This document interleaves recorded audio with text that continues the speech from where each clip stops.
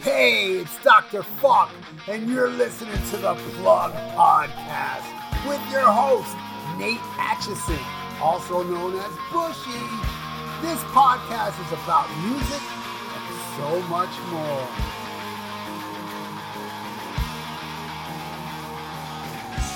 And now, here's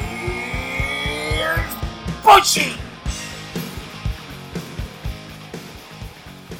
Well, all right. Welcome to the Plug Podcast. I am your host, Bushy. And this week is really, really special. This week I sat down with Ralph Viera. That's right, the great Dr. Fukk of the Viera Vault. And this is actually going to be a crossover show. An edit is going to be on his platform and an edit is going to be on mine. So that's really cool because you never know how it's going to turn out. Now, we sat down to do the first part of a two-part series. This week, we discussed The Shining, the great 1980 Stanley Kubrick film. And then next week, we're going to get together and we're going to discuss Dr. Sleep, 2019 film, which is, of course, a sequel to The Shining. And a lot of good conversation came about here. We had a really good time. I can't wait to get with him to do the second part. I hope you guys enjoy this. Really don't have music for you this week till the end of the show because there was just so much great conversation going on. So check it out. The show you didn't know you wanted, but you gotta have. It's the Plug Podcast of Viera Vault crossover, talking about The Shining.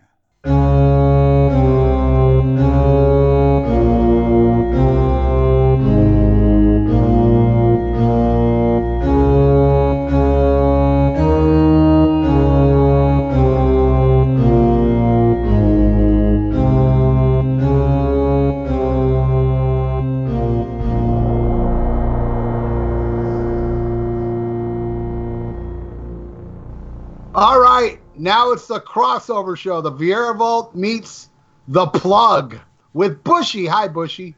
Hey, Ralph, how you doing, man? I was going to say thanks for having me on, but fucker, I called you.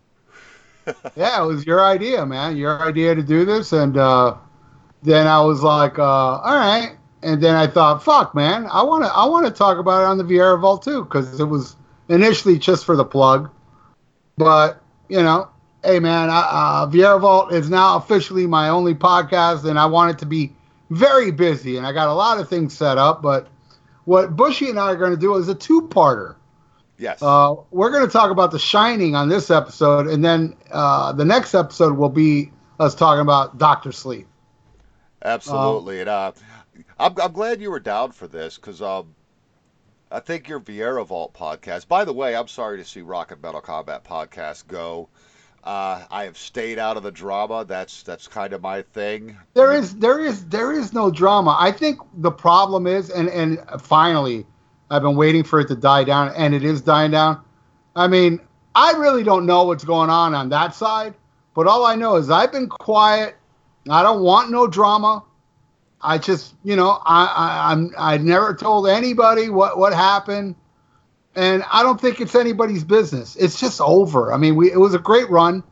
6 years, I think. I don't know. You know more about the podcast than I do. And I think we ended really good. I mean, as far as the quality of shows. And it just reached its peak, I think. That's fair. That's fair. Yeah. And when I say stayed out of the drama, what I mean is, I haven't called Ian. I haven't called you to say, hey, holy fuck, what's going on, man? Jesus Christ, trying to put pieces of this puzzle together. You're both friends of mine, and, it sucks, but, these things happen, and I'm still going to support the both of you. Yeah. I plan on having Ian on at some point, too. I thought this would be a great idea because I know that you're a huge fan of this. And that's all I mean when I say I'm staying out of the drama. It's... grown folks have grown folks problems. Things end. That's just fucking life. That's how it goes. That's right. Nothing lasts forever, and just keep it at that. I mean, I've had some people. What happened? I'm like, I don't want to talk about it. It's just, I don't want to give my side because my side will bring drama. Right. So I just want to I want to do my thing. I feel like I've I've done just as much as Ian has, as far as the Rock and Metal Combat podcast, and I'm not gonna look for somebody to do a show with, because I really don't think I'll find anybody as good as Ian. I'm just doing my thing. Let me put it that way, and I wish him the best. Whatever he does, great, man. And I'm sure he'll do great. He's a funny guy. Oh, And absolutely, absolutely. And we all know you will as well. And that's like, when I was trying to get a hold of you about recording an intro for my show, because I've had to kind of revamp my show because I don't know if I have a co-host or not. I wanted to let you know, both in text and voice message, I don't give a fuck about what's going on. I have a favor to ask. yeah, that's true. You got in contact when I was at a show, and I was like, yeah, I'll do it. I mean, I just want to fucking. I really don't feel like I feel like the shit should just stop, and I think it ended with a great couple shows, and that's it. All the inside shit, yeah, it's nasty, it's bad, but it's nobody's business. Right. And I don't know. I really don't know, and I really don't care what's going on the other side. I really don't. I don't want to know. I've had screenshots. I've asked people to stop sending me screenshots because I know how I am. I'm a, hot-blooded spick that'll get upset. That I don't want to know. I've seen enough actually. Where well, what's funny, Ralph, is all the backlash of any kind has been from fans. Ian stayed pretty quiet. He's doing just like you are. Good. I don't know if I'm he'll glad. ever say his side or not, but I'm glad. I hope I he know does that it. it's But been hey, very, he's free to do it's what he been wants. very quiet that way. You know what I mean? Sure. And I feel like he needs to do his thing. I need to do mine, and I'm sure he'll do just fine. And there's no jealousy. There's no me wishing he does bad. No, if anything, I hope he does great. I mean, I hold no ill will toward him. It's just ended really badly. Where in a way, it's kind of like it ended so bad on my side that it's like, wow, I don't even want to fix this. This is so bad. I want the legacy of the Rock and Metal Combat podcast to end how it did with zero drama. I like the last shows, even though I'm complaining and Ian complains on some episodes, we're complaining about music, not about ourselves. We're not fighting amongst ourselves. None of that came on the show. So that's how I want to keep it. So, like The Shining, let it be mysterious to a lot of people, Because, man. Absolutely. It's funny, because I was just watching this before we sat down to do this. And I had to take a half-hour nap because of my stupid schedule, and I had a radio show today. So I was up later than normal. Normally I'm in bed by 9, 10 at the latest in the morning. And Nevaeh got mad at me because I was turning it off. She's like, it's just starting to get good. I'm like, shit, it's almost over. I tried to get you to watch this with me like 4 times. You're beat. Get out. All right. Because some people just don't understand it. I didn't. The first time I saw The Shining, I hated it. I found it. Did you read the book? No, I don't read, dude. I'm not that smart. No. I've read books, but I'm not a fan of novels. I zone out too much. I have what's that called? Kids suffer it at school. Like ADHD? Yeah, I have that. Or ADD? It was tough me graduating high school. It was really hard. But I've read a couple novels. What really keeps me interested is like books about musicians, because I get to read about, this and that. But, I've tried to read some books, and I'm kind of like, oh man, let me go back to the page because I wasn't analyzing what was just, it's like I read, but it doesn't process. Okay, I got you. See, now I'm in the process of reading 2 books at the same time. So. But I'm a fan of audiobooks. That keeps me more, enthralled in what's happening. Now, as far as the Shining book and the Dr. Sleep book, I'm kind of well versed in it with what people have said about the differences in the movies and the book. And, because, we'll get into it in Dr. Sleep, but I know how the book, The Shining, ends. It doesn't end like it does in the movie. Right. Well, there's so many differences in Stanley Kubrick's version. Well, Kubrick, yeah, I understand that Kubrick only used like kind of like the main theme of it, but he made up a lot of shit. Yeah, You know? and you know what he did a great job. Now, I'll admit that when I first saw The Shining, I didn't necessarily get it either. But that's because I was a huge fan of the Stephen King novel. Now, I've never read Doctor Sleep, so I don't know what those differences are. I do. And I like how Doctor Sleep, the film, took off where The Shining, the film, left off. You know, going back to the Overlook, all those things, that should have never happened because in the end of the book, the hotel explodes, Right. of The Shining. So I like to, if you're going to make this movie and make it work, you had to continue it with the Stanley Kubrick version. And I think Kubrick does an amazing job here. I mean, there's there's a lot to talk about as you go through it. I think this film is done in like 3 acts. I don't know if you would agree or not. And for me, it's that middle act that's actually the best part of the movie.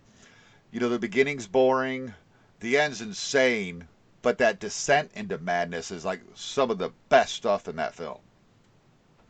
Right. And I'm glad you brought up the beginning is boring. I'm glad you brought that up because that's exactly how I felt back then. Now I find the beginning enthralling. You Really? see, the difference between The Shining and Doctor Sleep is that The Shining drags. Doctor Sleep doesn't drag at all. Not at all. I mean, and I haven't seen a 3 hour version. But it's 2.5 hours, And and you're like, oh my god, oh, it's dude. over. No. And the 3 hours the same way. It doesn't drag. But what I love about The Shining is the dragging part. Now that I've seen it so many times, it's fucking awesome. It's not like, I don't find it boring anymore. I find it, look, uh, you should like make a day or, just daily. Go on YouTube and look at all these theories people have. I mean, there's one guy that says the whole movie revolves around a red book on the guy's desk that's interviewing, Jack Torrance. Really? And he makes sense. There's so many things that make sense that you don't realize watching the movie that people bring up. All right, we're not going to go through this chronologically. Let's just like jumble it up, man. Sure. All right. The theory of how did Jack get out of that locker? There's so many theories. Man, this one guy brought up a theory that makes so much sense. When Jack is in there trying to get out, that long stick on that door? Right. Stanley Kubrick, like the guy's like saying he really wants you to focus on that stick because Jack keeps looking at it. He keeps fucking with it. And the thing is that why wouldn't there be an escape stick in a locker? Why wouldn't there be an escape route? What would you want to lock in a lock? It's not like you're going to keep tigers in there. Right. If a human gets locked in there and no way out, that stick will help him get out. That's one theory of how he got out. The other theory how he got out, that actually there is like, supernatural being, the guy that he talked to, he got out. He got him out. And then there's another theory that Danny got him out. Now, and that one makes a lot of sense too, because if you notice the scene where Jack is trying to get out and he's talking to the guy to let him out and you hear the door open, like the following scene is Danny in the room with a knife going red rum, like squaring his mom. In a way, it's kind of warning her, we're going to get murdered. Right. It's like a warning. Another thing is when she locks him in the door, this is the brilliance of Stanley Kubrick. He puts shit in scenes that, man, you got to pause and look at shit to really analyze. When she locks him in the room and he's trying to get out, come on, Wendy, get me out. And she's like walking away. Behind her, there's a box of Frosted Flakes facing the door, which is Tony the Tiger. Right. Which is Danny's little imaginary friend is Tony. Tony, yeah, the little man that lives in his mouth.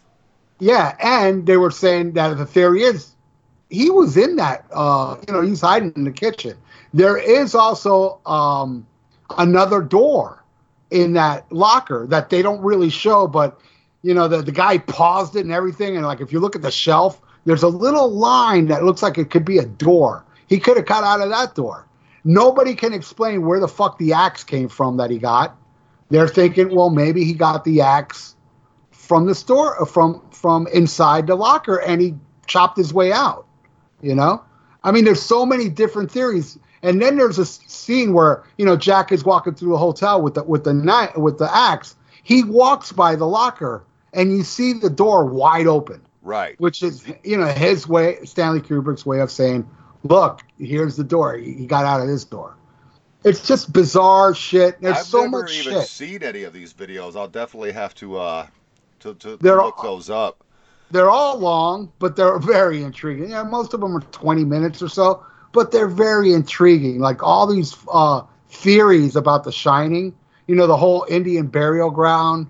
There, you see like Indians pictures on walls. You see like in the locker, there's like, I think it's like oatmeal with an Indian on it. I mean, Stanley Kubrick was very meticulous in every little scene. I mean, there's that scene, the scene where Jack is like freaking out and the wife wakes him up and he's like, ooh, like freaking out. I think it's either that scene or the scene where he's having that bad dream. That's one where he's like, worst dream he ever had. Yeah, where he said he actually murdered his family. Yeah. But there's also a theory that, he's lying. He actually dreamed about molesting Danny. Holy shit. But if you look closely at that scene, there's a chair behind them. And then they go back and the chair's gone. And then it keeps reappearing. And what people's theory is that Stanley Kubrick was so meticulous that he would not do that as a mistake. Right. He did that shit on purpose, Yeah, he's very, I guess the filmmaker I could compare Kubrick to today. And I don't know that he's as good as he was in the beginning. Is M. Night Shyamalan. I never seen it. He's that's his name. He did The Sixth Sense. Oh, I love that movie. It was brilliant, and I have never been more floored in a film than when you find out that Bruce Willis is dead the whole time. Yep. And I had to go and watch, all that behind-the-scenes stuff that comes with your DVDs and Blu-rays. And Shyamalan did the same kind of thing, only he tells you. I've never seen any interviews where Kubrick tells you. But Shyamalan told you, every time you're seeing Bruce Willis in that film, you're seeing something that's red. Every time. The doorknob to, the basement office he has. Everything is in red. It doesn't even click that he wears the same two outfits the entire time. It's the one he had on during the day and then the one he was killed in. He was very sure to keep those things in the film the whole way and hide it right in front of your face. And Kubrick does a lot of that in this movie.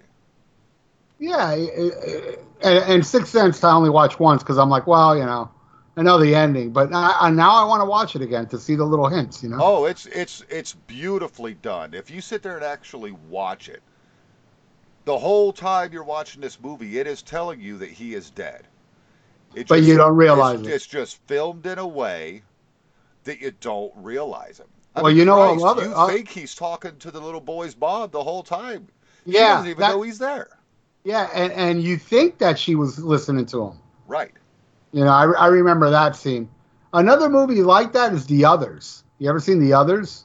No, I haven't. Oh, I'm not going to spoil it. You need to see The Others. You want to talk about, it's kind of like Sixth Sense meets The Shining. Oh, wow. And it's really good. It's not boring. It's with Nicole Kidman. Definitely see The Others. I don't want to spoil it for you, but if you like Sixth Sense, you're going to love The Others.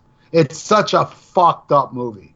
It's really eerie. Yeah, but it's great. Check it out. It's got one of those twists at the end that you didn't see coming. You're like, whoa, what the hell? It's like, wow, why didn't I realize this? Okay, like, is this the World War II set movie where she's got her two kids with her? Yeah, in a house. Yeah. And she has to close the shade. I have seen it. I would have to rewatch it, but yeah, you're exactly right. I do remember the end of it going like, oh my God.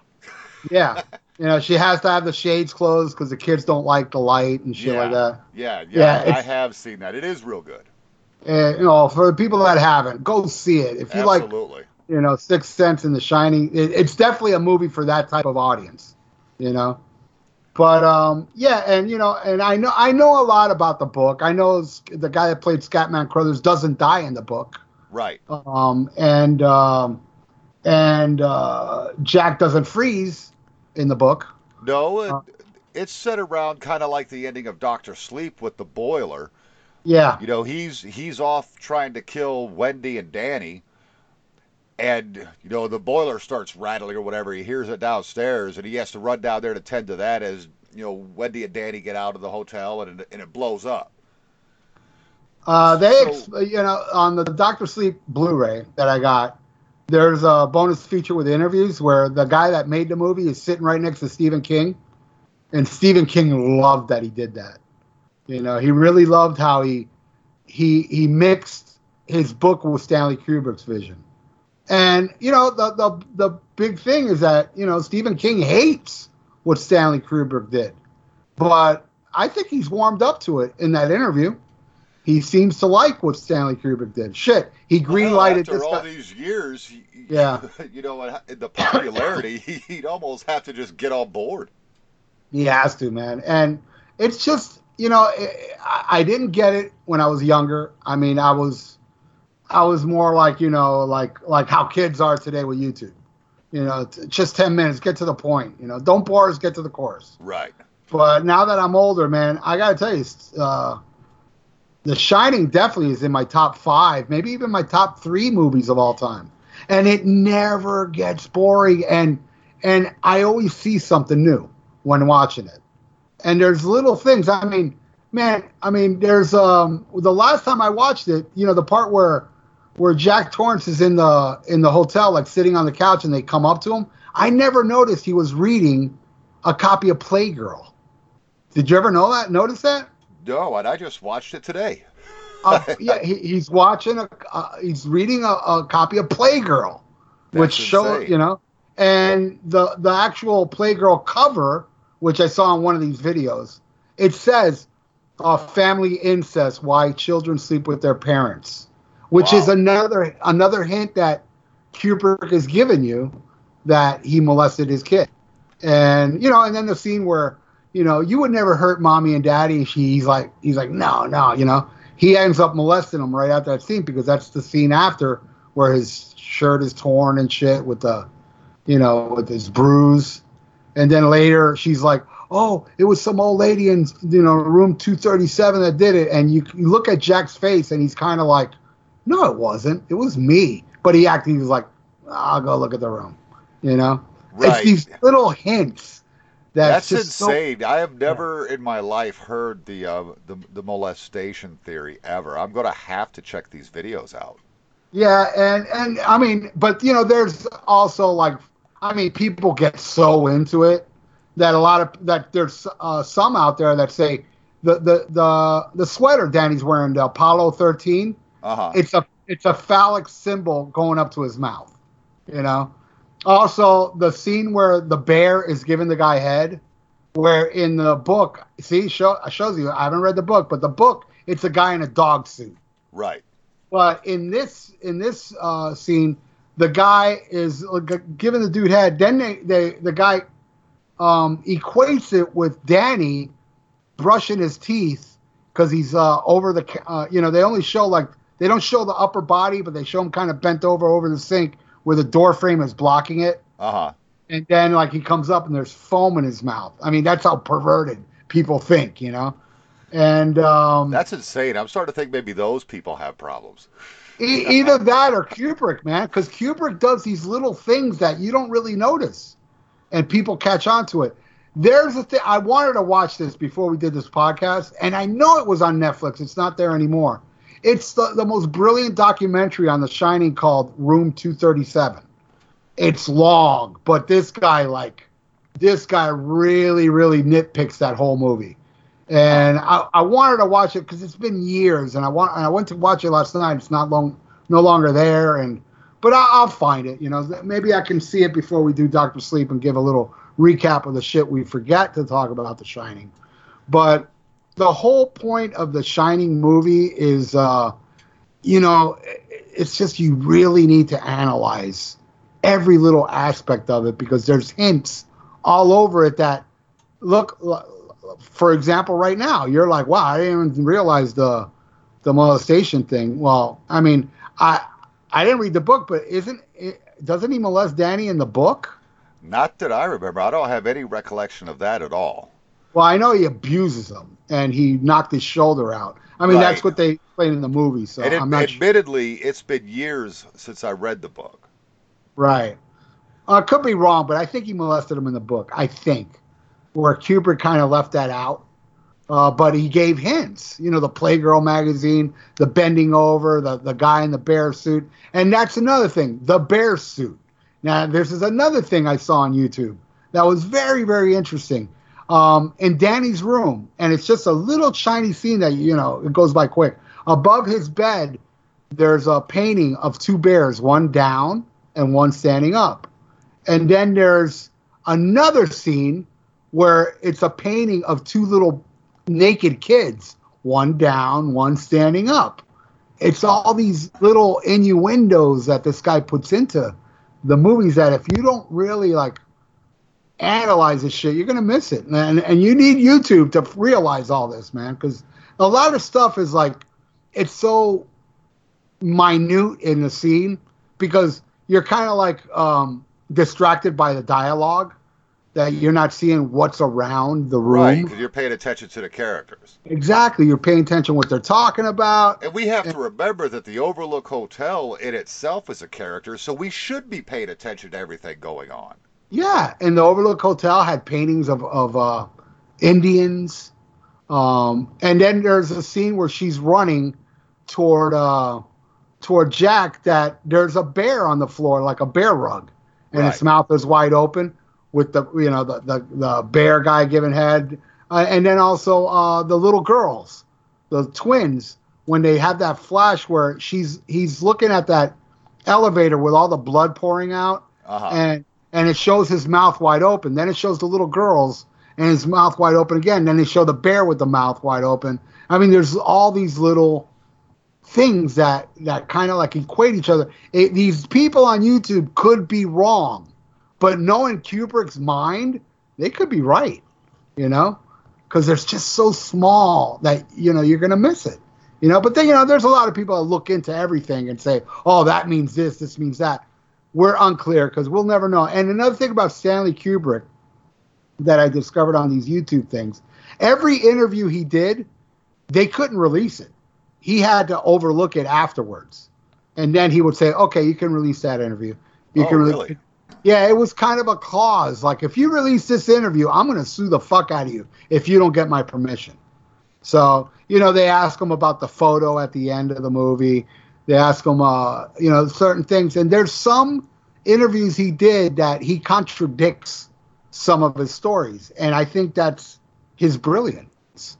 He does that on purpose because, of course, he has to okay the interviews. Right. So, therefore, he wants people to think, oh, it's about this. No, but Stanley said it was about that. Yeah, but he also said it was about this. So, Stanley, I think, is just fucking with people, I think the guy's just fucking brilliant. Absolutely. And he can give you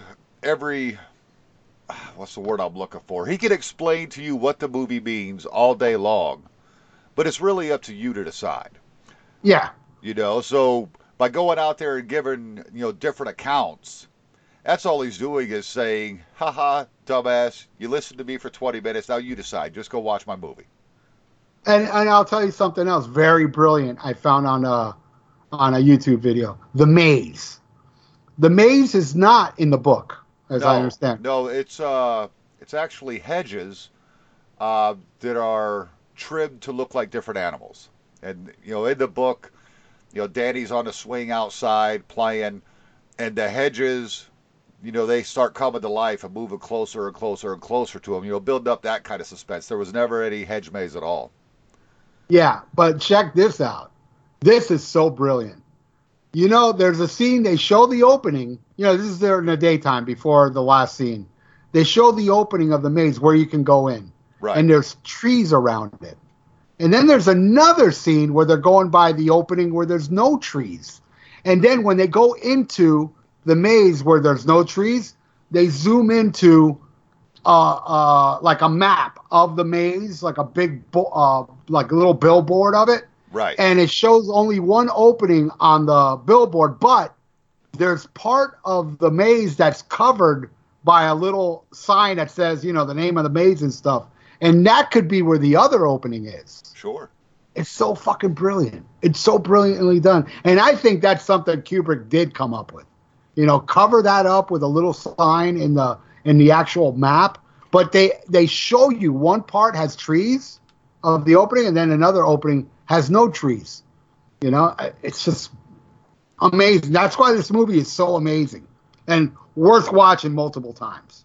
Oh yeah. Oh yeah. And never fails to terrify. You know,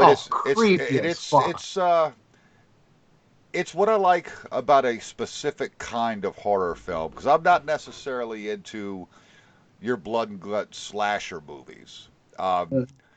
They just keep getting grosser and grosser and grosser, and it's just a matter of, you know, can we make you puke? Is what those films are. Where this movie is such a mental mind fuck. And it shows love. That's another thing you don't get in horror movies. There is a loving, you know, there's loving scenes in the movie which brings in that human factor. Right. Where a lot of slasher movies is just like, you know, just getting hacked and no love whatsoever. And that's another unique thing about The Shining. It has a very big human factor to it. And the scenes that you find boring, which I found boring, now looking at it, it's got, God damn, this is so interesting. Well, they're there because you've got to build the story. You know, right? The social worker coming and talking to Wendy. You know, I used to hate Shelley Duvall in this movie. I hated her. I was like, the only reason this bitch got this role is because she can scream and look scared. Because she just doesn't come off as a good actress to me. But then you watch Popeye, and I thought she was amazing as fucking olive oil. You know, go figure. Right. But when you go back and watch it, like I just watched it today, the commitment she has to her nonchalance when she's speaking with this social worker about Danny's accident, as they call it. You know, when Jack tried to pull him away from his papers, you know, it dislocates his shoulder. She's just so nonchalant about, yeah, you know, it's just one of those things. It happens. Yeah, in denial of the problem, really. The thing unique about Shelley Duvall, and I noticed this the first time I saw the movie, I was kind of like, wow, it's a little contradicting because she's the victim, but she looks creepy as fuck, you know? Right. She looks like she should be the murderer, you know? Yeah, absolutely. And then another thing, you brought up the part where the girl is analyzing Danny in bed. There were little things there, too. He's laying down, and there's a bear under him. And the bear's eyes is squinting. And the guy found, like, one of those catalogs in the 70s where they bought that bear, and the eyes are perfectly rounded. So that seems kind of like a little hitting meeting there, too. Another thing, Danny's pants are off. Right, and he's just staring at his little tidy whities in a shirt. He's covering his genitals the whole scene. Yes. Which is, you know, that's another thing that, you know, equates to his molestation. And it's just every little detail of this fucking movie. It has a deeper meaning that, like, you know, it's just like a bed of what really went on. Because there's certain things. See, Dr. Sleep, which we'll get into, boy, that shit's blunt. I mean, that's just to the point. Oh, yeah, it's in your face. It lets you know what's going on. I don't think there's no hidden meaning in Dr. Sleep at all. I don't think if you go back, which I have seen it 3 times now, 2 times in the theater, and I finally saw the unedited. I bought it. I got the unedited version, which, you know, dude, I'm telling you, I can't stress it enough. There's scenes from Dr. Sleep that are longer in the unedited version that are very important to the movie. I'm not going to ruin it for you, but, like, you know, I'll give you a scene where it's very important in the movie where, you know, I keep forgetting his name, the character's name, but the Scatman Crothers character, when he first talks to Danny, when he first talks to Danny on the park bench, That scene's very extended, and there's things he says that are very important. When Danny's still a little boy, we're still at Yeah. Okay.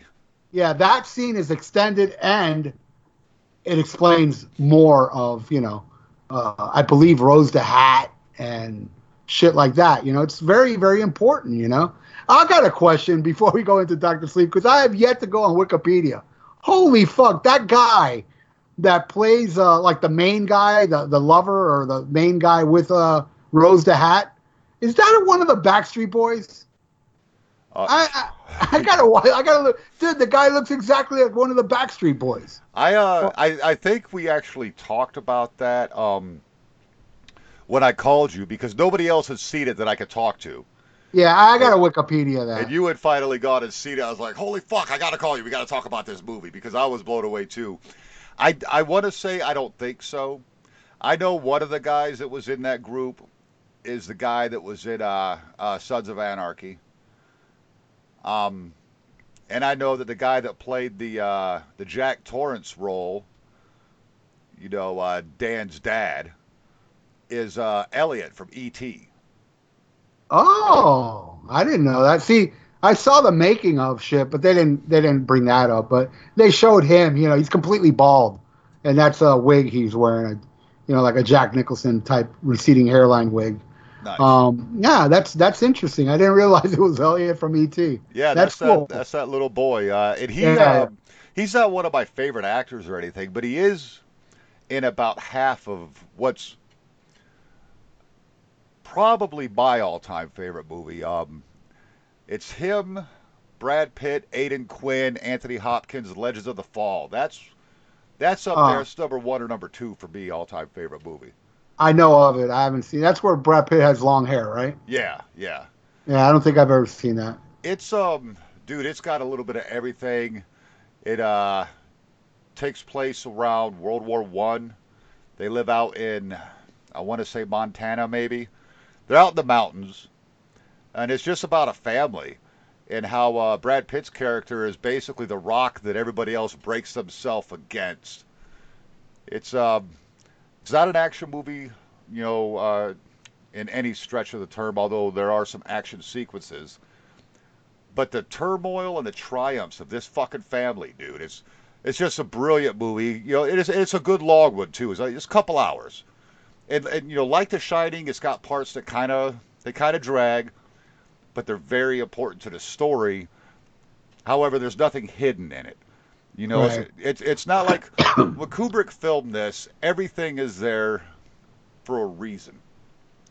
You can take nothing for granted, which is why it gets better on multiple watches, because like you were saying, you always find something, and you're telling me stuff that even I haven't caught yet. Yeah, no, believe me. I mean, there's still a lot of YouTube videos I got to watch. It's endless. All these theories. I want to talk about what I feel is the most important scene of The Shining is the red bathroom. That kind of, like, in a way, it's like you might not catch it, but I think that's the most blunt that movie gets. It very much so, and that's when the previous caretaker was talking to him. Yeah. What the hell was that guy's name in the movie? Grady. Yeah. He bumps into Jack in the ballroom. There's a party going on. And this is one of the things that annoys me before we get into the red bathroom, because that's basically where all is revealed, if you ask me. Yeah, I agree think with so you there. too. And you don't really catch it if you're not paying attention. Oh yeah. But here's what annoys me. Well, I'll just say this. I'll let you go. I'll let you go on. But all I can say is that red bathroom, to me, explains that photo at the end of the movie. But go on. Oh yeah, and I definitely want to get into that, because that's, like I said, it's an important scene. The 2 times that Jack Torrance is in the bar, and you've got the bartender there, and I can't remember what his name is either without looking it up quick. But Jack says he's a bourbon man. Fucking bartender pours him Jack Daniels whiskey. Right. It's not bourbon. It annoys the fuck out of me. Well, no, that is bourbon. Jack Daniels is bourbon. No, it's whiskey. Are you sure? I could have sworn it's bourbon. Jim Beam is bourbon. All Bourbon right. tends to be a Kentucky beverage. Whiskey is more of a Tennessee thing. And trust me, with Kristen all this time, I know all about Jack Daniel's whiskey. It's a Well, whiskey, so do not I. it's a whiskey, not a bourbon. That was my drink of choice when I used to drink. I've developed a taste for it. I used to hate it. Now I could do shots, Jack and Coke, whatever. But even when he goes back in, and now the party's happening, the big ball's going on. When he ends up getting into this bathroom, he asks for a bourbon on the rocks, and again the bartender pours him some Tennessee sour mash whiskey, Jack Daniels. That annoys the piss out of me. I don't know why. Maybe it's because I'm a fucking drunk. Yeah, but that's Stanley Kubrick. I'm sure, like we know, Stanley Kubrick is meticulous. So if he's going to like say bourbon and they pour Jack Daniels that's not bourbon, he did it for a reason. He just did it for a reason. That's basically it. I mean, I don't think maybe he just couldn't get the rights to Jim Beam. Yeah. It could really be that easy. Yeah, but at the same time, it's kind of like, hey, look, let's pour Jack Daniels. Because he could have just got some, rinky-dink thing that, was... Well, those clear crystal whiskey, liquor containers that you see in every other movie. Right. Yeah, there you go. Like, to make it more authentic from the 20s. What do they call it? A decanter, maybe? Right. So let's talk about that then. Wait. I got to stop you for a second. I just Wikipedia Jack Daniels.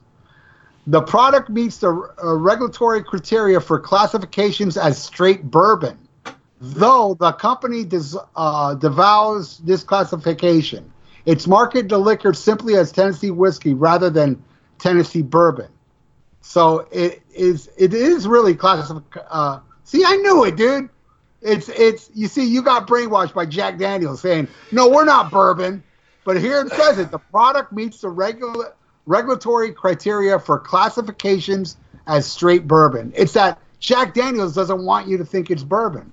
I gotcha. Okay. Tricky bastards. Yeah, there you go. So, I guess it was bourbon. I'm sure the people at Jack Daniels were pissed off at this guy using Jack Daniels as bourbon. You motherfucker, we don't want people to think it's bourbon. Right, because they've had me thinking my whole life is whiskey. I wonder what I'll have to go research that when I'm like just bored out of my skull. What is the classification that allows you to call yourself bourbon? Yeah, straight as opposed bourbon. To whiskey. It says classification as straight bourbon, not just regular bourbon. Well, we don't want to drink gay bourbon. I mean, come on. But I got to tell you, man, going back to that scene, the bathroom, it really does say, if you die at the Overlook Hotel, you become part of the staff. Right. And that happens in Dr. Sleep. Remember, Jack Torrance is a staff member in He's Dr. the bartender. Sleep. Yeah. Yep. So he died. He doesn't remember. How the guy didn't remember he killed his family. Right. It's kind of like makes you forget, but you're still, And then wasn't that guy the same guy that had his head split open, going, "Great party"? Wasn't that the same dude? Remember that scene where I'm talking about The Shining? Yeah. Are we talking about Grady, the one that bumped into Jack and takes him into the bathroom? Yeah. I want to say yes, because man, I just watched Looks The like Shining, but I didn't just watch Doctor Sleep. I watched Doctor Sleep twice a couple weeks ago. But it looks like him. I'm going to go with yes. It would be the bartender, because the bartender had a full head of hair. Yeah, no, and that's explained too in one of those YouTube videos who he is. Now I can't remember though. What he had to do with the Overlook Hotel. He died there too. I mean, everybody in there, had died there. Yeah. I think that whole scene, he gets to the end talking about, if he dies, but it's a very evil, for lack of a better term, it's a very, very evil scene. Grady's telling Jack at this point, you have to kill your family. Yep. And you've been here all along. Yeah. It's, you have to kill your family. That is the genesis of this whole thing. Your purpose in being here is to kill your family and join us. The little girls keep trying to get Danny to join them. Danny's shine, I think it helps them, when Tony completely takes over, because there becomes a point where, and it's after the Room 237 scene, that Danny's not even there anymore. This is all Tony talking, and I don't think you get a full view of Danny again until he's doing the red rum scream, because I think once he starts screaming at red rum, red rum, red rum, that's when Danny has come back. Right. But I think that shine that he has, it actually protects him. He's able to see all this shit. His reaching out to Dick Halloran helps him. But that, Tony, the little man that lives in his mouth, blocking him out of all consciousness, so Danny's not even there, actually saves Danny. Because Danny could have been taken in. He could have become a part of the hotel himself. There's also a theory that Tony molested Danny. And that's in the scene where the chicks, what did Danny ever make you do something? I mean, did Tony ever make you do something? He's like, I don't want to talk about Tony anymore. Right. He just cuts it off. Yeah, because he's like, and a theory is that he's got molested by his imaginary character. That's insane to think your mind could even fuck you that way. Yeah. Well, who knows? It could actually be a person. I mean, the way that this guy's mind works, but maybe Tony is an actual person, Right. We don't know, we just don't know. But, the theory of the end of the movie with, Jack in the picture, which, by the way, that's an actual real picture from the 20s. It wasn't staged. That Kubrick wanted to stage it. But when he saw that picture, he said, I can never recreate this picture better with a staged, crew. Right. So all he did was superimpose Jack's head on a guy that was completely bald, where that went into a whole different theory too. Like there's balding people, but the one guy right in the center, completely bald, they put Jack on there, and which coincides with the red bathroom scene. He died. Now he's part of the Overlook Hotel. Right. And he's a staff member. And we find out he's a bartender in the next movie, Yeah, that whole scene. I mean, first of all, visually, that bathroom, beautifully clean. Yeah. But those red walls are insane. It's so loud. Yeah, very much so. And I think Jack's performance at this point is Oscar worthy. Oh, of course. Didn't he win for this? I don't even know. I don't keep up with that shit. He should have. See, I don't either, but he definitely should have. Because you have to realize there's no liquor in this hotel. The very fact he's standing there holding a drink, the fact that he's able to act as drunk as he is, and you can see him, he's trying to put shit together when he hears his name. Grady, huh? And he's counting shit on his fingers. You can see him working it through as this other grown man is wiping him off. That was always, to me, kind of disturbing. Letting another grown man wet you down and wipe you off, clean you off. That's weird. But that could go back to the whole molestation thing. The fact, I'm going to have to watch this again after we're done here, because I did not see that was a Playgirl. Yeah. Which is obviously the male version of Playboy. It's all nude men in that magazine. Yeah. It's, if you're a man watching it, you're obviously attracted to men. Right. And not to say gay guys molest little kids, but I'm just saying, Right, yeah, let's not, Jesus Christ, let's not get that backlash. That's not what we're saying. That's what Kubrick's saying, not us. Yeah. Email him. Yeah. But, it always bothered me. It is funny because I was watching it, like I said tonight, just before we got on, and I was like, what kind of grown man? I don't care how fucking drunk you are. Where is your mind? And this is more that, descent into madness. And I think this is where, obviously Grady's talk to him is the switch. The switch gets flipped right there. But how broken down mentally do you have to be that you're there, you're semi-lucid, I guess, and another grown man is cleaning you off. And you're sitting here trying to figure out, wait a second, you're not supposed to be here. That was my cheesy Jack Right. Nicholson impression, by the It way. was pretty good. It was pretty good. Not bad. No, it was horrible. No, See, I I'm on know Wiki talent, right bro. now because I'm trying to. There's a line he says, Grady, that just stuck out to me, and I saw it on here earlier. Wasn't it? You've always been here. Not that one, although that's important. But it's when he's talking about taking care of his family. There's a way he says it, and God, it was in here. I read it earlier, and I just wish I could find it because I think that's just brilliant. Because at that point, Grady goes from the, soft British, oh, hello, sir, I'm so terribly sorry, to this guy that's telling him, you need to handle this. That's what it is. They must be corrected. That's what it is. Right.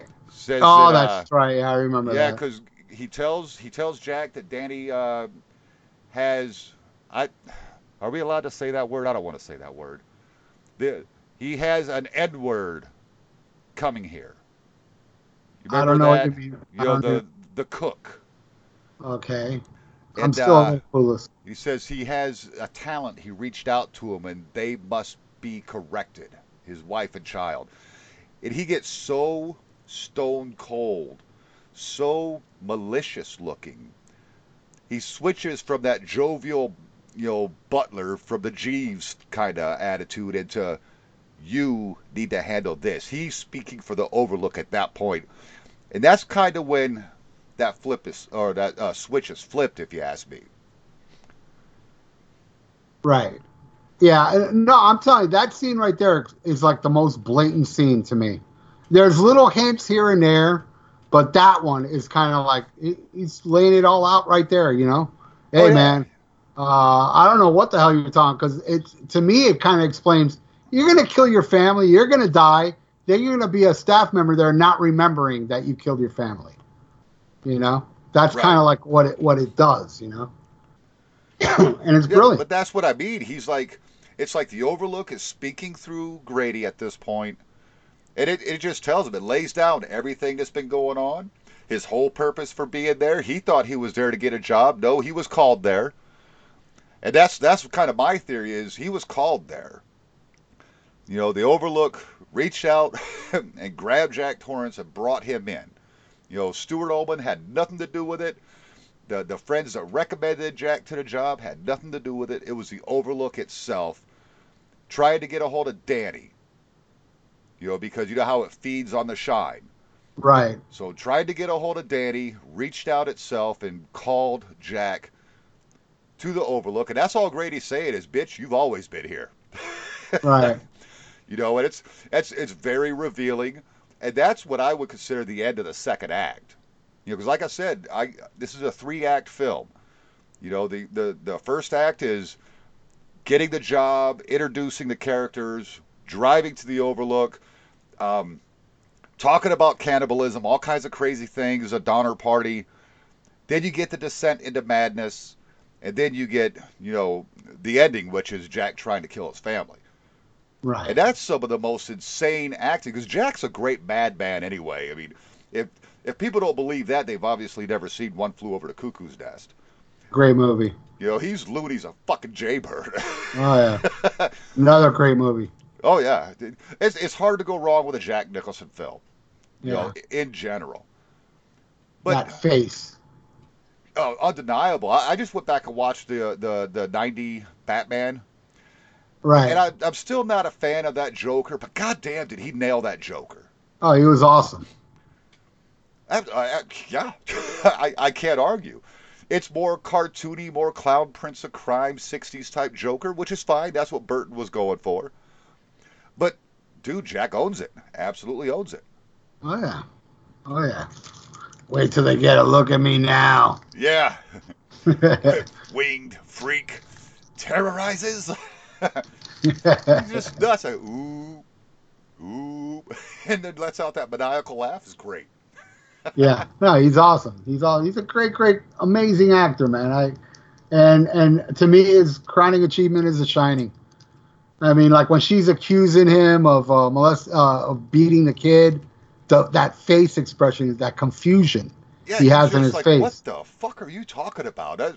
There's never been a better look of, I don't know who you even are right now. You know, and another thing too, I found out on YouTube, the scene with him throwing the ball against the wall.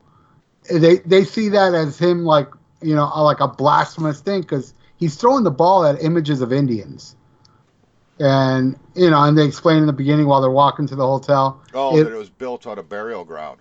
Yeah, an Indian burial ground, and there he is, like throwing a ball at an Indian. That's another. Now, see, I But don't remember if that was part of the book, but I know Stephen King uses that theme in a few, because Pet Cemetery, the Pet Cemetery was built on a Micmac Indian burial ground. So it's definitely a possibility. right. Well, again, Kubrick, took liberty in his Well, he story. wrote it with somebody else. I'm sitting here looking at I'm on Wikipedia as we're doing this. It was co-written with some lady named Diane Johnson. I don't even know who the hell that is. I gotta look at. You see, I haven't watched The Shining in a while. I gotta look at the extra features on that.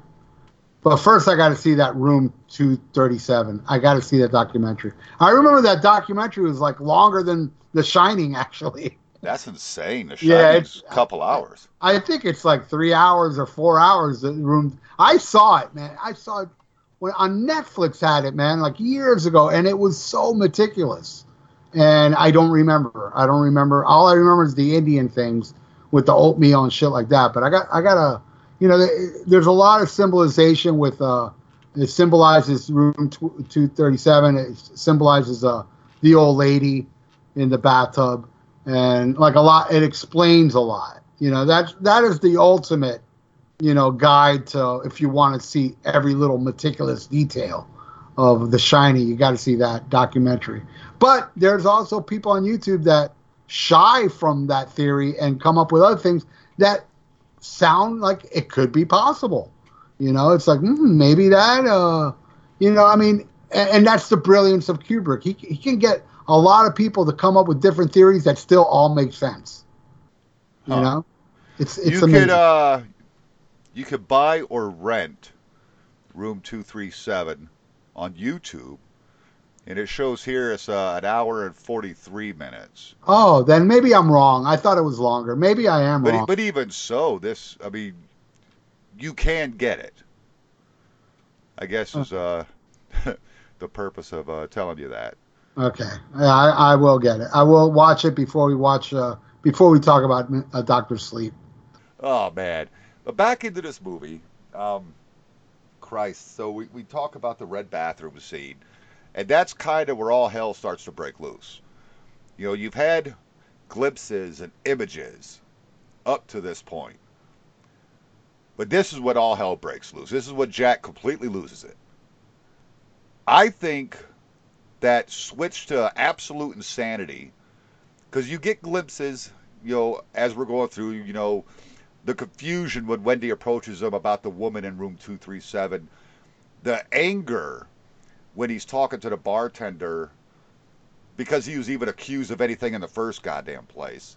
You can kind of see it, but holy shit, this is pure insanity at this point. And this is what I like about Kubrick's film as opposed to King's book, because he never gets out of the insanity in the movie. Never, Right. it never leaves him until he freezes to death in the maze. At that point, he's just dead. In the book, the boiler downstairs snaps him back to reality.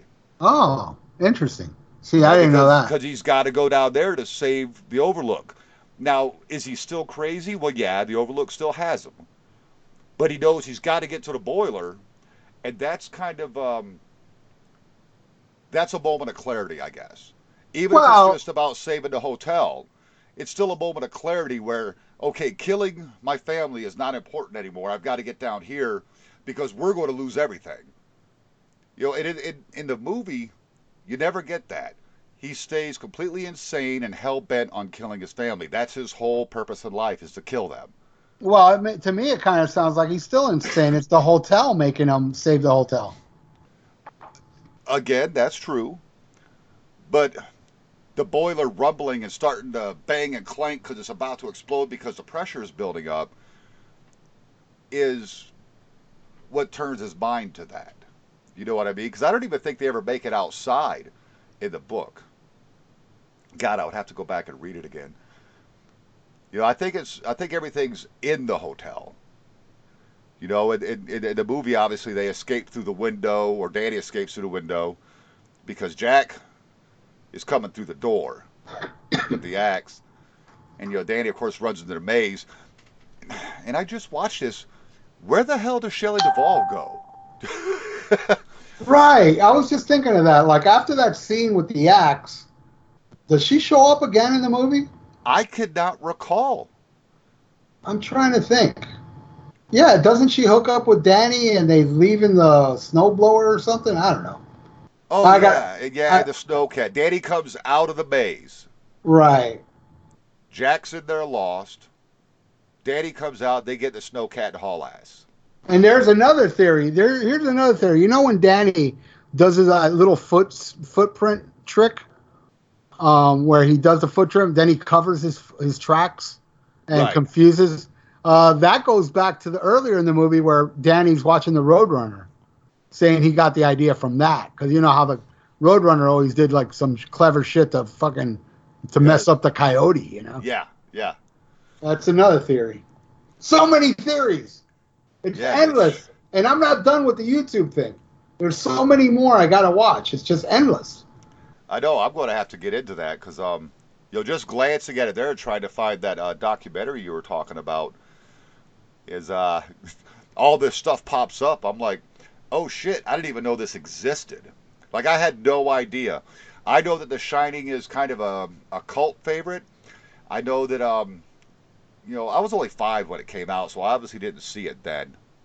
You know, I but saw it. I saw it in the theater, and I was bored out of my skull. I was creeped out, by the twins and stuff. But I still walked out of the theater going, "God, that was confusing. I didn't like it." And it wasn't until later on I gave it more of a chance, and I was like, "Dude, this movie is God." You know? yeah, it's amazing, and that's the thing. It's one of those like even Nevaeh earlier. You know, I tried to get her to watch Doctor Sleep, and she said it was stupid. You know, Yeah, she'll grow out of that. you know, tried watching The Shining. She wanted nothing to do with it, but she comes in tonight and she's like mad at me that I'm turning it off. I'm like, I've got to record. You know, you're coming in. You know, she's like, this is the best part. I've never even seen this part. I'm like, that's because you leave all the time. You've got to sit down and watch this movie Right. because you know, even when it came out, I was reading earlier. It was a slow mover. It had to build steam. You know, I think that's one of those movies that excuse me, the first time you might not get it all. I didn't get it. I hated it. And I hated it because I had read the book, and this was not my book. You know what I mean?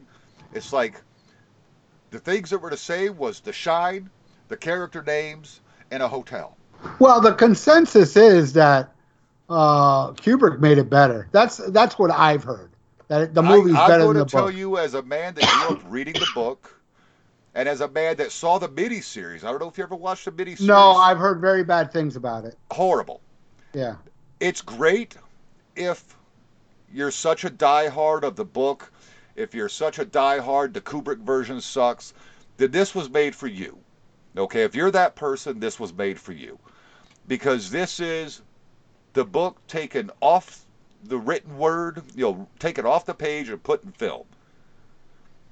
No variations. Everything is as is in the book. The computer graphics are horrible. The animal hedges didn't work. It was and we're talking the 90s, so CGI was not good. It was very cartoony. You know, if you remember the 90s, Yeah. you know, you couldn't mix the two. You could do animation with live action and it worked. But CGI was in its infancy. It was not good at all. Right. And this miniseries was horrible. The casting was horrible. Everything about it was just wrong. But I think I was biased because I had grown to love this Kubrick version. even though it's so different. It's his own movie. Like I said, the only things that are the same is the shine, the hotel, and the characters. Right. From there, there's a lot of creative liberty taken. He did rewrite the movie or rewrite the book, if you ask me. And I am of the mind, and I'm a huge Stephen King fan. I love his books. I like a lot of his movies too, but I love his books. Kubrick did it better. This is the way. This is the way Stephen King should have wrote this son of a bitch. Right. Well, I mean, there are nods to the book in Doctor Sleep, as I saw through that DVD extra, and Stephen King loved it. He's like, I loved how you combined my book and Stanley Kubrick's vision in this. You know, That's awesome. Because I was wondering about that. yeah, he loved it, and he liked how he threw in a little bit of the Shining book in that, and you know, he thought he did the Doctor Sleep book justice. You know, I know it had. Well, let's talk about that during Doctor Sleep. The differences of you know, the Shining, the part of the Shining in Doctor Sleep should be saved for that episode, because if we keep talking about this shit, it's going to be a 10-minute episode. You know, and it's very interesting, and you guys definitely gotta, if you don't own that, if you saw Doctor Sleep, you like it, and you don't own that, check out the next episode. I'll give you those little Easter eggs, you know. Absolutely, and I'm going to go back and continue to watch. I'm going to have to get this director's cut. You have to. It's a must. It really, I mean, seriously, when I watched it, I go, God, that was very important. That should have been in the original, you know? And again, it may be a half hour longer, but it flows just like the theatrical version. It just, I'm telling you, man, look, it's too early. It's too early to tell.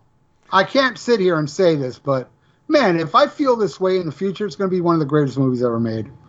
You know? It's definitely movie of the year 2019. No doubt. Definitely. Doubt. No doubt. And I saw more movies this year than I've seen in a long time because Kristen and I went to the movies, frequently. I thought Rise of Skywalker was going to be it. Nope. It was great. Oh, it was awesome. It was great. I loved it. I absolutely loved it myself. But I saw this and I was like, holy shit. Yeah. Holy shit. I mean, I had slammed one of those big Coca-Colas. I had to piss like a Russian racehorse, dude.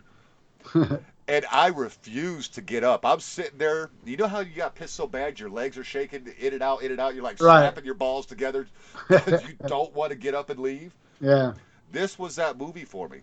And there's a lot of movies that do that. There's a lot. I'm like, fuck, I can't. I can't. Well, I think the last Avengers movie was the other one that at this point, I'm like pitching it off because I refuse to walk away. But this is the way Dr. Sleep was for me. I was surprised, and I don't even think pleasantly surprised is the right verbiage, because that doesn't give the film enough credit. When I saw Dr. Sleep, the first time I saw it, it was a matinee show, nobody in the theater. Second time I saw it, the same thing. It was like, a couple, and I make a point of being very many rows away because I piss in the cup during the movie. I'm not lying. Not only Dr. Sleep, every movie I see, I have a theater literally 1 block from my house. Nice. It takes me 2 minutes to walk there. And I buy me a big soda or a big, usually it's a big lemonade or something because I don't really like soda much anymore. And because I don't like soda much anymore because I had kidney stones. That's why. Not that I don't like the taste. I hate kidney stones. So. Oh yeah, but hey, by the way, still one of the greatest live performances ever. You on the floor screaming because that thing's moving in your damn in that line there. I actually had a kidney stone attack live on stage, and I fell on the floor and screamed. And it was actually the part of the song where I had to scream. Yeah, it worked out. And I was like, Jesus, I wish I could have recorded that scream on the record. But that was genuine. But still one of the greatest live things I've ever seen. Yeah. I know that I couldn't wait to order the Blu-ray. I had to have it. So as soon as I saw it up on Vudu, bought it. On the spot, bought it. Right. I like physical copies as much as the next person, but I really enjoy Vudu because it is very convenient, and I still own it. The producers, the cast, whatever, they got the same money they were going to get. If it's $19.99, it's $21 and change. You know what I Right. mean? So I'm still contributing. I don't have the physical copy, and I'm reasonably sure that this particular film did not come with any special features. All right, I'm back. Editing purposes, I took my piss. I'm totally leaving that in on my version. What? Even the silence? No, no, not Okay. silence, of Yeah. course. God, maybe I'll sing or something. Sing a little ditty. Yeah. Sing Now, some you know what we haven't some talked about Santa is, Hagar. oh yeah, Sammy rules. What we haven't talked about is, I don't think enough credit is given to the kid that played Danny. That was a young boy. Oh, he was amazing, and he was like looking at some making ofs. He was kind of like Linda Blair in The Exorcist. They were kind of oblivious what they were exactly doing. Really? Yeah, they weren't really like the scenes where even the horror scenes they made it as comfortable as the kid. Same thing with which I don't know how they got away with not scarring Linda Blair by saying "fuck me, Jesus," Yeah, let but Jesus fuck you. Let Jesus fuck you. I And mean, yeah, her thing is like, after a scene, she'd go to her mom, and her mom, how was it? You go, well, they made me say bad words. Like she was like kind of clueless, and the same thing with Danny. Danny, they were very, very careful with him in the movie, where it didn't like he was just a free loving kid that didn't really realize what he was doing in that movie. You so know, he was just responding to direction. They didn't necessarily have him in the scene, so to speak, right? is what I'm guessing. Yeah, they didn't. He wasn't motivated. All right, in this scene, you're going to see two girls with laying on the floor full of blood. Oh, that's another thing I want to bring up. Another theory. There's a theory that the two girls are actually one person, and it's very, very interesting because the scene when you see them both on the floor dead, Uh huh. if you really look at it, this is how they explained it. It's a mirror, and you see one girl looking one way and then the other girl looking the other way, and they're kind of positioned the same way, where it Right. kind of looks like it's mirroring each other. And you notice they both talk exactly at the same time. Always. So there's a theory that when he's looking at the two girls in the hallway, it's a mirror that's making them two people. That's a theory. Interesting. Yeah, that's Yeah, another that theory just about gave it. me goosebumps. That's still. I mean, even listening to that, it's still such a horrifying image. Those two little girls. Dude, What could be more innocent than two little girls talking? But it's such a horrifying fucking image. they're creepy looking. I mean, I'm telling you, when I first saw the movie, didn't like it. That scene creeped me out.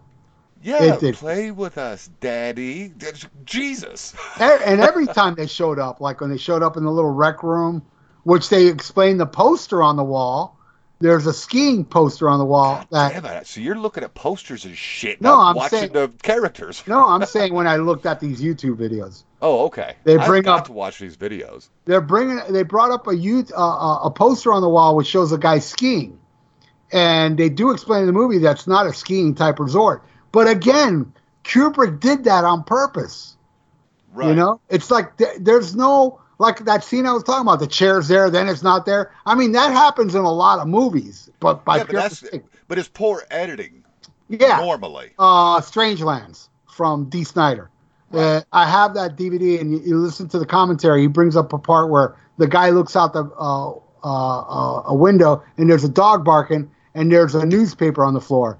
Then they pan back at the guy, and then he looks back out, and the newspaper's gone. And D. Snyder admits it. Yeah, we fucked up that scene. Right. But that's not Kubrick. Kubrick does things meticulously. So for that chair to disappear, dude, he would not allow that to happen by mistake. Not to disappear and then reappear. And then reappear. Yeah, to disappear, okay, maybe that's something you didn't see happening, but to reappear, you've got to watch your product. He, you he would know? he would not do that. No, not at all. That was on purpose. Everything that you think is a mistake, it's on purpose. Now, But what was that kid's name that played Danny? I'm trying to find that because I'm glad to Bobby know that. Dahl. No, Danny Lloyd. Yeah, Bobby Dahl. He went on to be the bass player in Poison. Shut the fuck up. You didn't know that? Stop it. Oh, Lordy. But no, I'm glad to know that he was handled well. Because 70s, 80s child actors weren't always handled well. Yeah, I that mean, is, most of them turned out to be raging, junkies, and alcoholics. and a Drew lot of them were, Barrymore, Macaulay Culkin, yeah, the Olsen twins. They just the turned out horrible. the Corey guy that died, Corey Haim. Corey Haim, hell, both Corys. Yeah, and Corey Feldman. Was he a drug addict? Because I know he just grew up wacky. I don't know. Yeah, Yeah, I he I might have think been a he was drug an addict. I addict don't. as well. Right. I know Drew Barrymore was doing cocaine like at 12 or something. Yeah, yeah. So it's good Crazy. to know he was handled well. But I would love to have been there when, because I'm assuming Kubrick is the one that was directing as well. I could be wrong, but uh, I would love to be a fly on the wall, trying to get these little looks of terror out of this kid because he Yeah. was young. That is a young child. They just probably I don't know how they did it, but they did it, and he wasn't aware of what he was doing. I got another thing, another little theory that's probably the most bizarre out of all of them was in the Shining DVD or Blu-ray, whatever I got. It has a behind the scene feature, Uh and huh. there's a behind the scene feature that they feel that Kubrick staged. It's a part where I forgot the actor's name. There was this famous actor that Jack Nicholson met in the scene, and the guy is introducing his family to them, and there's two little girls in the scene, and one of them is wearing the identical dress one of the twins are wearing, Oh wow. and the other one, but you don't see her face, but the other one, she looks a lot. She's not one of the twins, but she looks a lot like her. And in when that behind the scene footage was filmed, they never did the twin scene yet.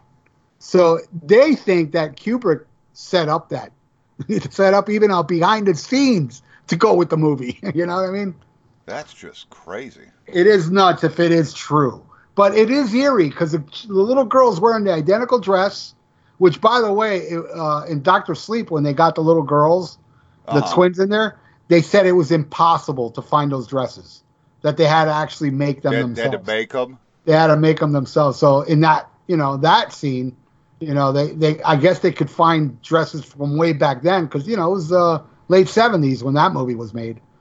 But Okay, Danny Lloyd that played Danny Torrance, he was 8 when he did The Shining because he retired from acting at 10 after his appearance as young Liddy in the television film Will G. Gordon Liddy. I don't know what the fuck that is, but that's a famous guy. I've heard that name before. apparently he must have been 8 years old. The Shining came out in 80.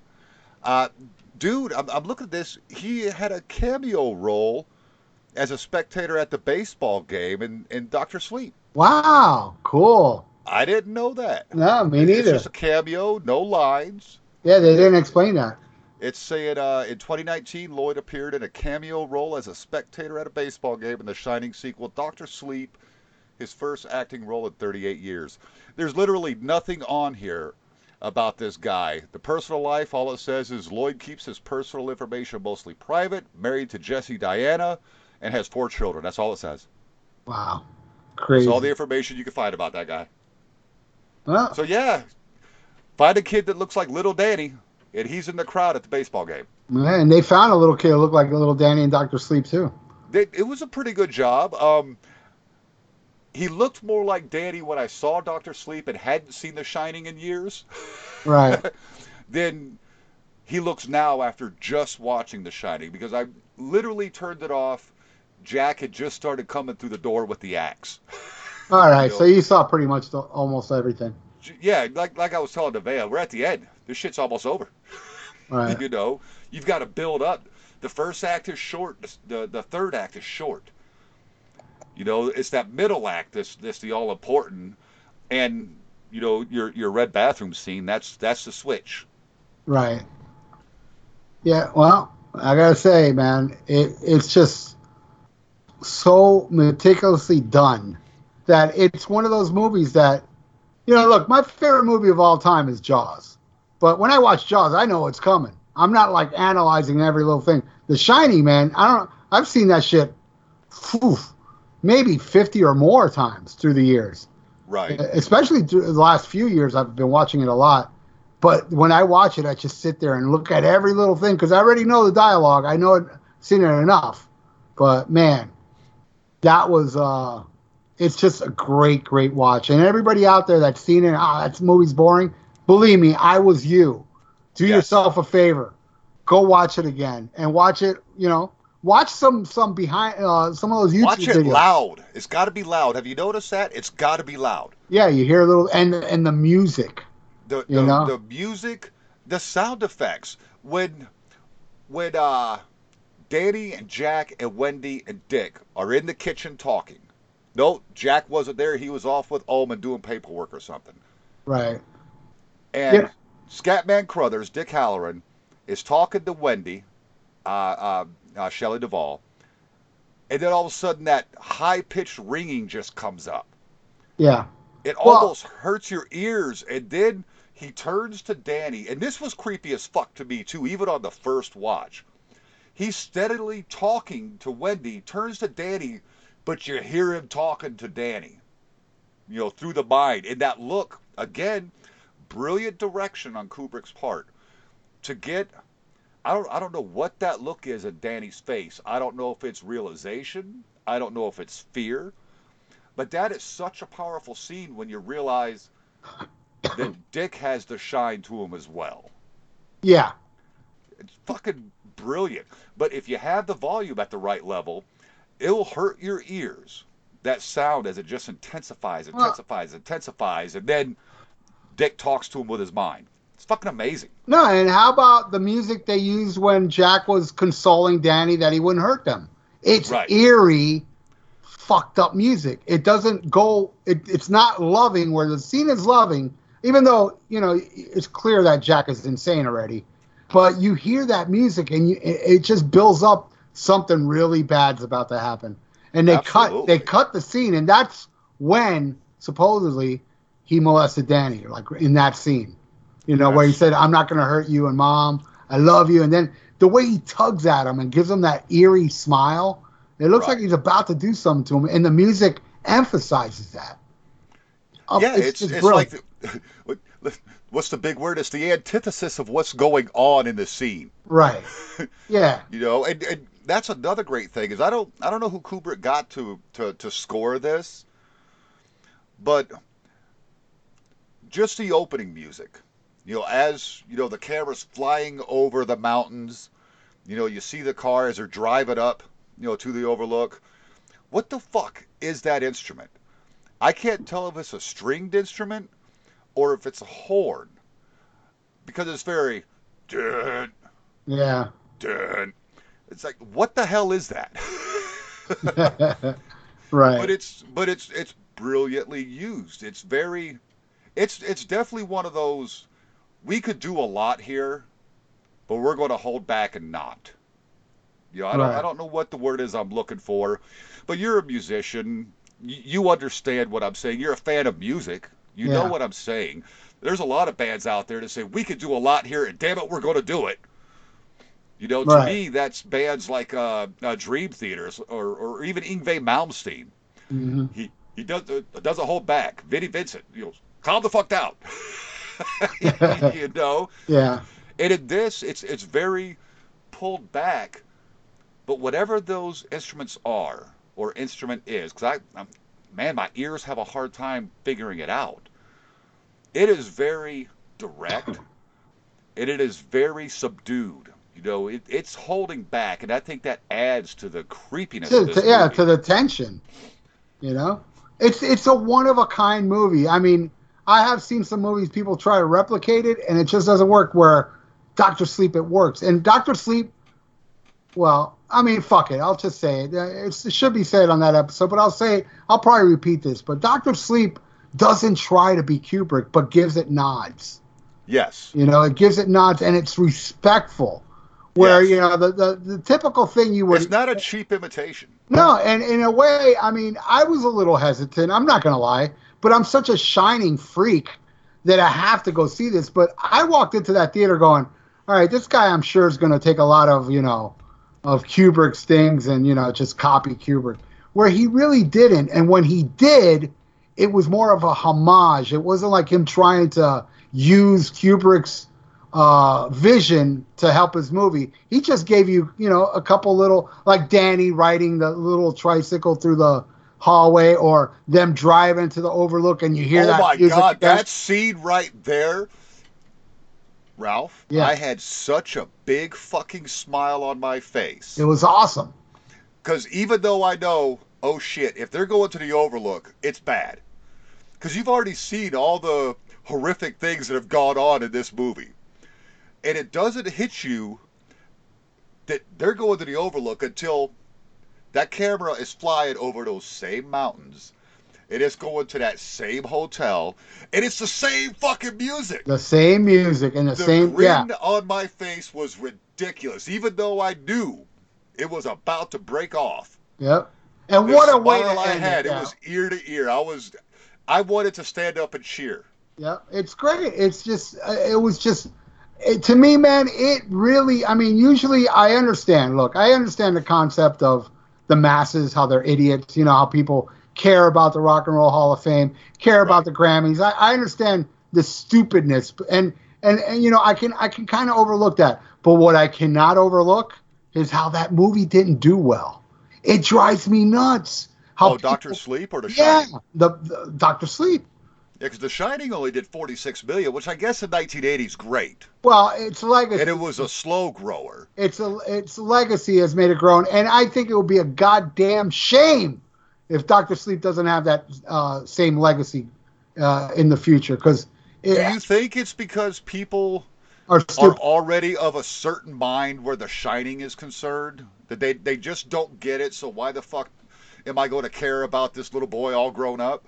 No, because, the people that didn't get The Shining would not want to see Dr. Sleep. I'm talking about, man, the amount of people that did get The Shining didn't go see this because, kind of like the same theory of, oh, man, nah, man, you don't fuck with greatness, I don't even want to see. Look, I have a friend who refuses to see the remake of Dawn of the Dead. Now, don't get me wrong. I don't like remakes.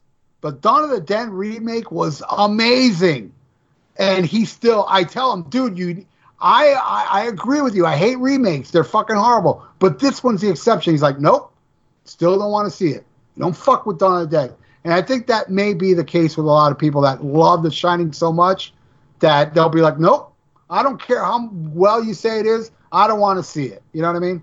It's just now me. I don't think I've seen either of them, but zombie films are not my thing. Well, yeah, there's a couple I like. I'm not the biggest fanatic of zombie films, but when I saw Dawn of the Dead, the remake of it, I was like, dude, this shit's intense because these zombies ran. Most zombies just stumble along. These fuckers all that.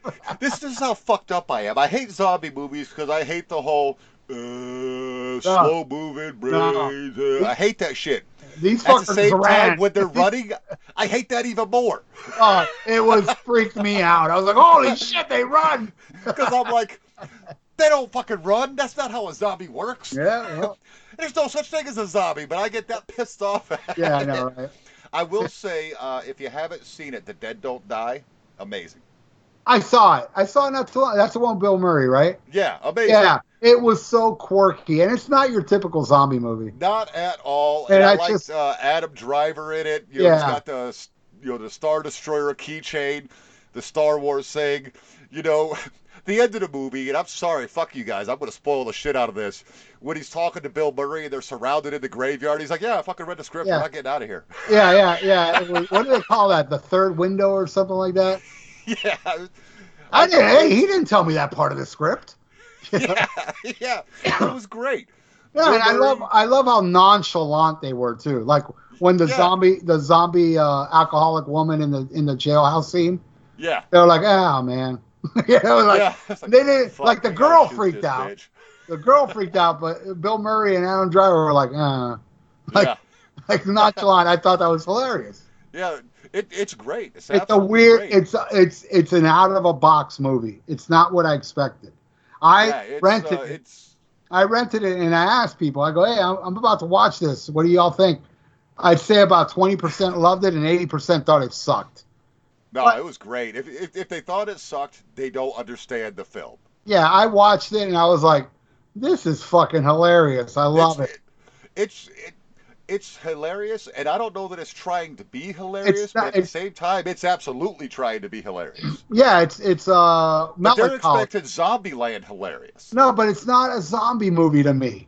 You know, there's zombie movies in it, but it doesn't follow the script of what a zombie movie should be like. No, that's like I forget who the actress is, but the sword wielding chick that goes up to the aliens. What the fuck? Yeah, she don't give a fuck. It's like it doesn't even fit. She goes out into the middle of the zombies and gets carried off by aliens. What is going on here? And those two that wake up while she's like being in the morgue, she wasn't even surprised at all. She's like, uh-oh. Like, what's this? Time to lop off heads. Well, why do their eyes keep opening? It's like, and that's her first experience of, there's actually zombies are real. And it still doesn't really affect her like it would me. I'd be like, holy shit! Right, run! Yeah. Right? Oh, God. Is there anything else we have to say about this movie other than sucking its dick, singing it so much praise, and telling people if you haven't seen it, what the hell is wrong with you? I'm sure we'll talk a little bit more about it in Dr. Sleep. I'm sure there's some points that I forgot to talk about, and especially after I watched 237. Yeah, I'm going to have to go watch that myself. I've got to see if that's on Vudu, because like I said, you could buy it on YouTube. I don't buy anything on YouTube, though. I don't want to bother with that. Right. All right, so I guess that's all we can say about The Shining this week. I'm sure we'll have a couple little things to say about Room 237.